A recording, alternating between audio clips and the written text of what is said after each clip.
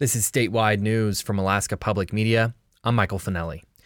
Amid an alarming decline in western Alaska chum salmon, scientists have pointed to warming ocean temperatures as a prime culprit. A newly published study sheds further light on the role climate change may play in the salmon crisis. KYUK's Evan Erickson has more.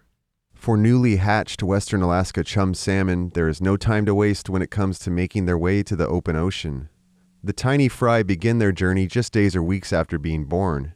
When they finally reach the Bering Sea, sometime from mid-June to mid-July, their first priority becomes consuming marine prey and building the energy reserves that will carry them through their first winter. Throughout their years in the ocean, western Alaska chum travel extensively between the Bering Sea and Gulf of Alaska.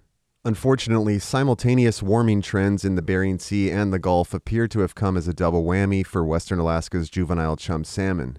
A new study by scientists from the National Oceanic and Atmospheric Administration and the Alaska Department of Fish and Game shows a possible link between a period of exceptionally warm ocean temperatures and chum crashes seen across western Alaska. Loss of sea ice is having an impact on Bering Sea ecosystems, and so with warming, we're seeing a change in the food web.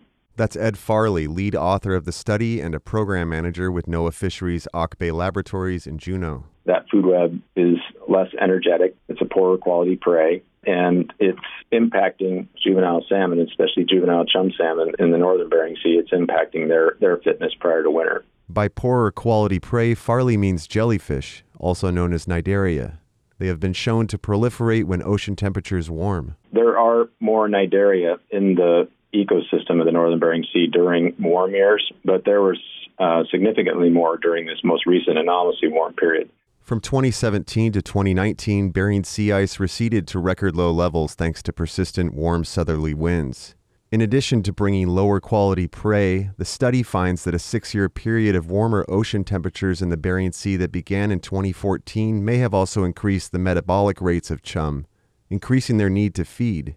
While the chum grew in size, they remained poorly equipped for survival. Even though they were large and they were relatively abundant, they had very little fat. Farley says relative abundance of other juvenile salmon species in the Bering Sea, like Chinook or pink salmon, usually correlates to how many will eventually swim back upstream. But that wasn't the case with the lean chum observed in the study during the 6-year warm period. Instead, record-low chum salmon returns have hit Alaska Native communities hard in recent years, especially those along the Yukon River.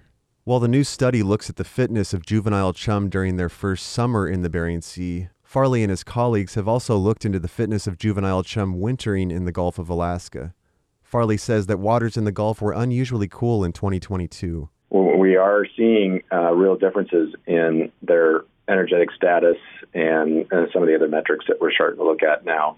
While cooler waters in the Gulf of Alaska may bode well for western Alaska chum salmon returns in the short term, Farley says long-term projections regarding ocean temperatures are less than rosy. By 2040, at least the climate models suggest that the northern Bering Sea will not have sea ice in the winter. And so I think that what we have just witnessed is some of what may be occurring in the future. Farley says it's hard to predict how ocean temperatures may change in the coming years. It could be that it warms up in the Bering Sea, but the Gulf of Alaska stays okay. Farley says major recent advances in ocean modeling may provide a clearer look at chum migration patterns in the future, whatever way the temps trend. In Bethel, I'm Evan Erickson. This is Alaska Public Media.